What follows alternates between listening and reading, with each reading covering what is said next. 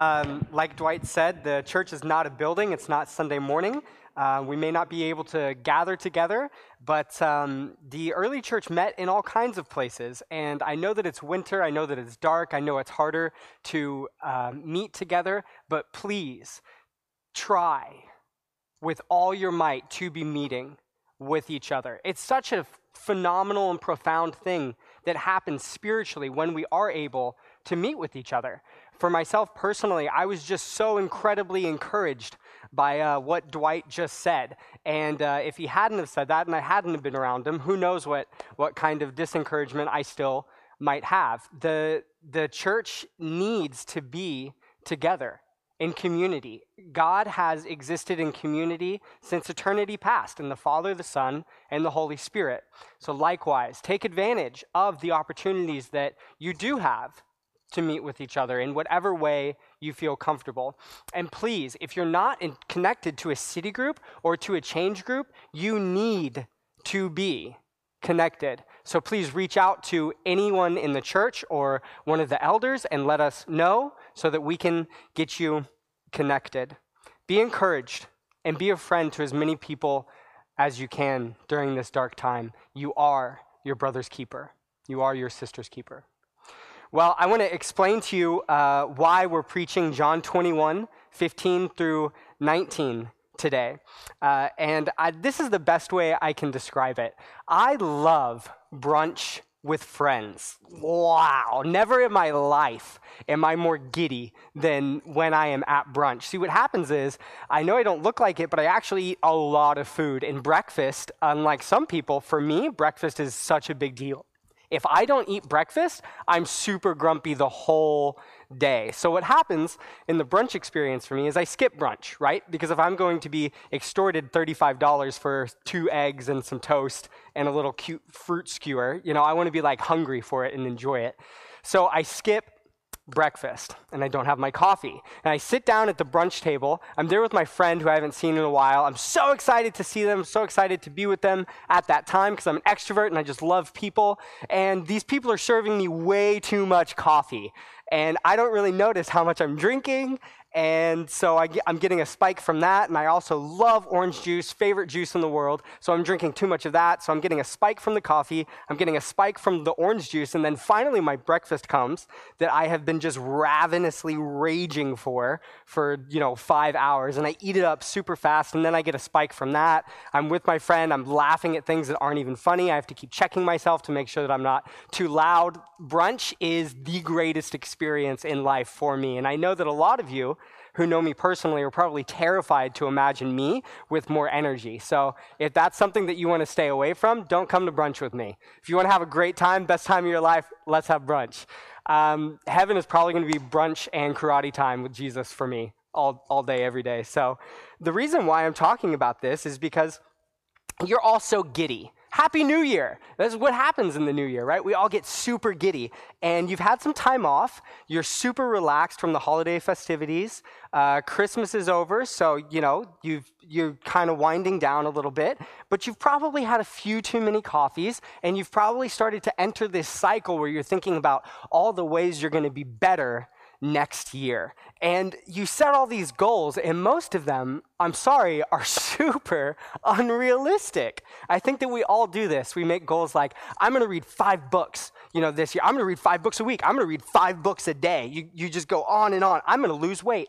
I'm going to lose all the weight. I'm going to be a marble statue in swimwear this year. You say, I'm going to read the Bible 6 times. I'm going to read the Bible every single day. I'm going to control myself in brunch situations. I'm going to eat more vegetables. I'm going to eat only vegetables. I'm going to quit smoking. I'm going to quit drinking. I'm going to quit loitering. I'm going to quit sugar. I'm going to quit toxic relationships, like whatever. You make all these big, audacious claims, we all do, about all the things that we're going to quit. And it comes from this momentary, blinded forgetting of our true nature.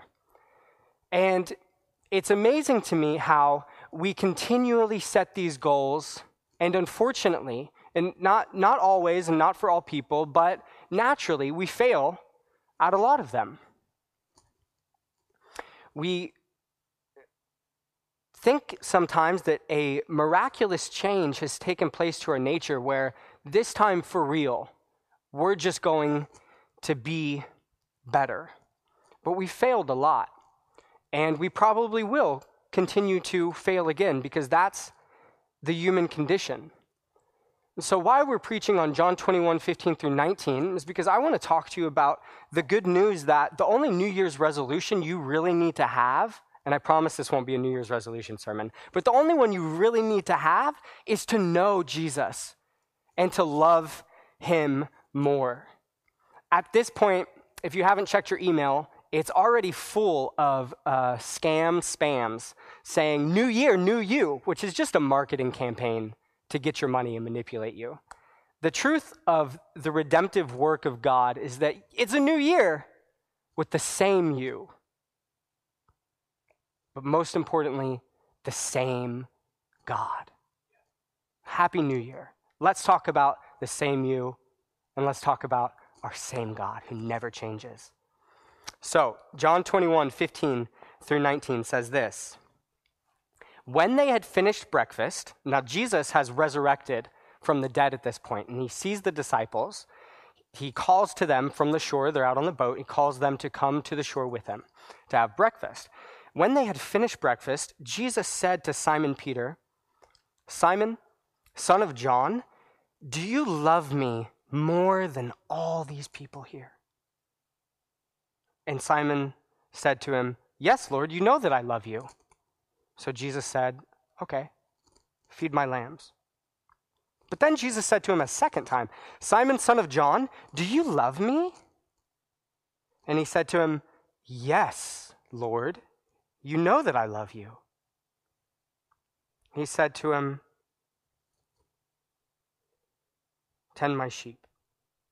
And then Jesus said to him a third time, "Simon, son of John, do you love me?" And Peter was grieved because he said to him the third time, because he asked him a third time, "Do you love me?" And he responded to Jesus, "Lord, you know everything. You know that I love you." So Jesus said to him, "Feed my sheep. Truly, truly, I say to you, when you were young, you used to dress yourself and walk wherever you wanted. But when you are old, you will stretch out your hands, and another will dress you and carry you where you do not want to go." This Jesus said to show by what kind of death he was going to glorify God. And after saying this, Jesus said to Peter simply, "Follow me." So what's happening here? Jesus is redeeming Peter. See, the background context of this is that Jesus was sitting down at a table with all of the disciples before he was arrested and crucified. And at that table, he had a conversation with all of his disciples where he was explaining to them what was going to happen, how he was going to be taken, how he's going to be arrested, how he was going to die. And he also foretold about how he would rise from the grave. And he says to Peter at the table while we're there, he says, "Peter, Satan has demanded to have you so that he can sift you like wheat, so he can just mess you up. But I have prayed for you that your faith may not fail, and when you have returned, strengthen your brothers." So what Jesus is saying there in that passage is, Peter, you're going to leave here, and you're going to fall away a little bit. But when you return to me, I need you to strengthen your brothers. And Peter says a big, bold, audacious, just grand claim. He says, "Jesus, I'm ready to go with you, even unto prison or death. i.e., I'll never deny you. What are you talking about?" And Jesus responds, "Peter, I tell you the truth. The rooster will not crow until you have denied me 3 times this night." So it comes to pass that Jesus is arrested that night, and Peter is outside of the temple where Jesus is being kept, and he's warming his hands on a fire. And people are coming up to him or passing him or noticing him, and they're saying, "Hey, I know that guy. He was with Jesus of Nazareth, the guy claiming to be the Messiah who's arrested now and in this place." And Peter says 3 times, "I have no idea who you are talking about. I am not that man. I do not know Jesus." Completely denies Jesus. And sure enough, a rooster crows, and Peter runs away in shame. I want to talk to you today about how Jesus can rescue you from the cycle of shame and death that are brought about by sin. See, Jesus is redeeming Peter from Peter's denial of him. But as I reflected on this passage, I realized that denial of Jesus can have so many forms. It can look like blatant sin for those of us who know Jesus and are in the fold. We can be denying Jesus by refusing to repent of habitual sin. We can be denying Jesus by just a lack of thankfulness for all that he has done and choosing instead to be constantly pessimistic or unthankful, ungrateful. Denial can also look like self-serving or lack of worship or blatant disobedience to his word. And sometimes it can look like it did for Peter with self-protecting. I think that that's what Peter was doing. He was in an understandably dark time, and he was very confused. We're going to talk more about that in a moment, but what Peter was doing was he was protecting himself instead of the name of Jesus. He was choosing to protect his own image to other people because he was ashamed of Jesus. And I think that this is something that we do in many ways. We're going to come back to that. This passage also has a lot to say about apostasy. If you don't know what apostasy is, I'm going to come back to that, and I'm going to define it for you. But first, I really want to take a moment to try and understand what was happening here with Peter. Peter was in a dark time, a confusing time. We're in a dark time and a confusing time. The confusing time for Peter was that he was in just a tidal wave of very confusing, conflicting ideas and emotions. He had been following this guy who was claiming to be the Messiah and performing all of these miracles in full faith that that was Jesus Christ, God, the Messiah, come to earth. And now he's standing outside of a temple where the Messiah just got arrested. And Peter is also probably very confused about this because in antiquity, the Jews kind of expected the Messiah to be a warrior who would liberate them from their oppressors. And certainly they were under a deep, cruel, malicious, fascist government, the Roman Empire. And Peter had thought, perhaps, that Jesus was going to end that and establish his kingdom. Yet Peter just saw that same night Jesus willingly allowing himself, God, willingly allowing himself to be arrested by them. The night gets worse. Now Peter hears that after a laughingstock of a trial, they're going to crucify Jesus. They're going to kill him. And Peter is understandably confused, and maybe from his perspective, he wonders if he was deceived this whole time. Maybe from his perspective, this just wasn't the ending that he expected. And so perhaps he has shame and guilt about finding himself as a fool, maybe, thinking that he had been just way too deep in some kind of scheme or not listening to the judgment and words of all of his friends around him, telling him, this is foolish, what are you doing? I get Peter. I get Peter, and I think that people are often too quick to jump on the bandwagon of judging Peter for this. And so that's why I want to come back to apostasy. Apostasy is best described as a verse in 1 John 2:19. It says, they left us because they were never with us. Apostasy isn't always apostasy. There is, well, let me clarify that. There's a difference between living in habitual sin, just a lack of repentance, or wandering a little bit, loving Jesus but wandering a little bit, and just, as that verse defines apostasy, leaving the church because they were never a part of the church. Matthew 24, Jesus is speaking in Matthew 24:13. He says, those who are faithful to the end shall be saved.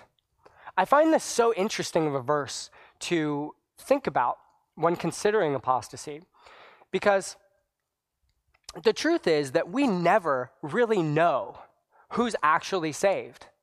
The only kind of minor glimpse of certainty we can have is if someone lived a faithful life up until the end. And even then, we're not entirely sure, right? Because people can have a morally good appearing life on the outside, but not know Jesus truly on the inside, and thus not be saved, not be spared.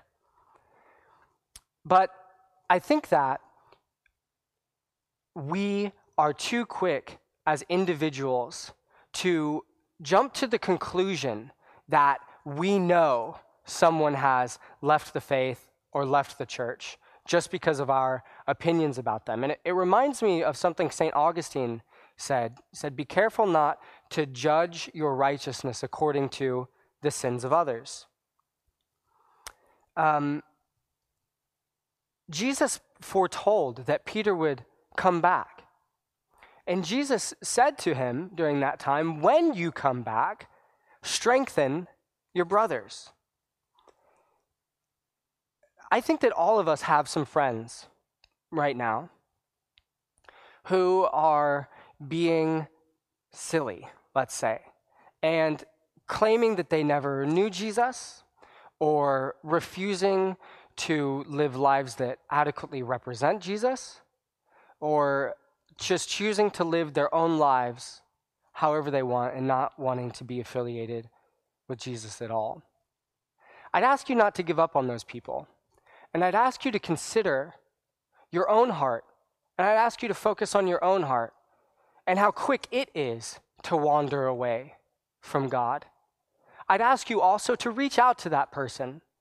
Tell them that you love them and strive to communicate to them the truth of the gospel, which is how God can rescue us from that cycle of shame that comes about from choosing sin through his redemptive work of grace that is undeserved for any individual period ever. The forgiveness of God is beyond human comprehension.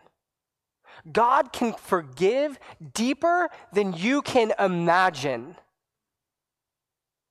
So don't give up on your friends, and don't give up on yourself. Jesus can liberate you from your own personally put self-inflicted cycle of shame and regret that is caused when you choose sin.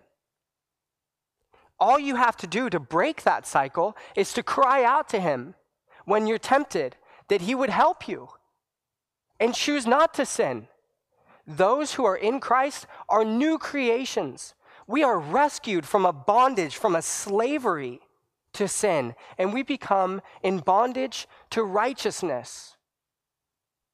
Those who know Jesus, the cries of our heart are just like Peter. Yes, Lord, you know that I love you. Jesus isn't waiting for you to come back with a big stick so he can beat you. Jesus is waiting longingly and patiently for you to come back to him, just so that he can love you. Happiness is knowing Jesus, and happiness is found for believers when they seek holiness instead of sin. Seek to know Jesus. Seek to love him more, and he will aid you in that. Jesus is understanding. Put your sin away for freedom. Christ has set us free. Stand firm, therefore, and do not submit again to the yoke of slavery. That's what Galatians 5:1 says. If you're listening today and you don't yet believe in Jesus, this is available to you. This is what you need. Above everything else, above anything else in all of existence, you have a fundamental problem that we all share, and that is that we are all stuck with our sin problem that we can do nothing about. The redemptive work of Jesus available to you is that he came like us, suffered in every way that you have ever suffered, was tempted in any way you could ever be tempted, and yet remained perfect. He came as fully man to suffer so that he could be a sympathetic high priest for you who gets it. Jesus gets it. He knows what is going on in the deep, dark depths of your heart. He knows what's going on with your doubt. He knows what's going on with your addictions. The root of all of those problems is our shared collective sinful nature that has fallen away from God. Jesus wants to restore you to himself by just having a relationship with him. There's nothing really you need to do except just believe that you are a sinner who needs the help of God to be saved from your endless cycle of shame, death, misery, doubt, addiction, despair that is caused by sin. Jesus is waiting for you to come to him. Following Christ is the highest aspiration. See, the satisfaction of Christ, what makes God happy, the satisfaction of Jesus is that he is able to free you from sin. And the merit of Christ, the reason why he did it was so that you could have happiness in its truest exclusive form. Joy is available to you when you seek God. Happiness comes about, satisfaction, peace, calmness, faithfulness, gentleness, self-control. These things come about when we entrust ourselves to God, even in the dark times that we don't understand, and we seek him instead of seeking ourselves. I want to talk also about how we're united as a family of faith to love and serve one another like Jesus did. In John 21, as Jesus is asking Peter, "Do you love me?" he responds to him, "Okay, I want you to feed my lambs, tend my sheep, feed my sheep." Now, it's true that this passage is a guide for pastors. This is a pastor's highest calling, right? And Peter was being called to follow Jesus in this way, specifically to love Jesus by feeding others. Going back to how Jesus foretold, "When you return to me, strengthen your brothers." But this passage, that section there, isn't just exclusively for Peter or for pastors. It's for you, because we are a priesthood of believers, and we each play an individual role in each other's lives. This is why we need to be connected with one another, because we need to strengthen one another. If you're like me, you need somebody in your life who is naturally very positive and encouraging. If you are that person, the church needs you. The church needs your encouragement right now. If you are blessed with the gift of kindness, gentleness, or encouragement, please use those gifts to care for the church and care for those who are living alone. We were designed to live in community. It is only a deep-seated self-righteous arrogance that says you can live the Christian life apart from the church. If you believe that, I want to say something to you in gentleness. I want you to really, really dwell on this. I mentioned this at the beginning of my sermon. God has exemplified everything he's ever called us to do, and God himself has existed in community since eternity past through the Father, the Son, and the Holy Spirit. If God himself dwells in community, you also need to be in it. Do not separate yourself during this time. Do not separate yourself during this time. We need each other. We are a family of faith. We need to feed each other with the bread of life that fills us and leaves none hungry. We need to spend time with one another in whatever capacity we have to build one another up. If you know somebody who lives alone, you are your brother's keeper. You are your sister's keeper. You need to reach out to that person and love them and care for them. Finally, I want to say one more thing. I find it so interesting how Jesus asked Peter this question 3 times. Because it says that Peter became grieved in his spirit to hear it be demanded of him 3 times. Do you love me, Peter? And he says to him, Jesus, you know everything, Lord. You know that I love you. And he was grieved. I think that Jesus had to push Peter to that point of grief so that Peter could understand the grief that he caused Jesus in denying him 3 times. If you are wayward right now, in a life of habitual, unconfessed, unrepentant sin, come back. Come back. There may be consequences, but there's never condemnation. There is no condemnation for those who are in Christ Jesus. Only love, only mercy, only forgiveness. Jesus is waiting for you. But Jesus had to push Peter to this point so that Peter could strengthen his brothers. 2 Corinthians 1 is such a beautiful passage. I invite you to dwell on it. It says, "Blessed be the God and Father of all of our comfort, who comforts us in our time of need, so that we, with which the comfort we have received, may also comfort others." Embrace this dark time. Let the suffering, the depression, the misery, the anxiety, let those things come and take them to Jesus and know that what Jesus is doing is he is using your experiences to build you closer to him, to understand his suffering more so that you can become more like him, so that then you can strengthen and help others. Happy New Year. God is faithful even when we are faithless. And he loves you. And I invite you to focus your lives, not just this year, but your lives, on striving to know and love Jesus more. Let me pray for you. God, you are good. You are loving. You are kind. You are patient. You are sympathetic. You are understanding.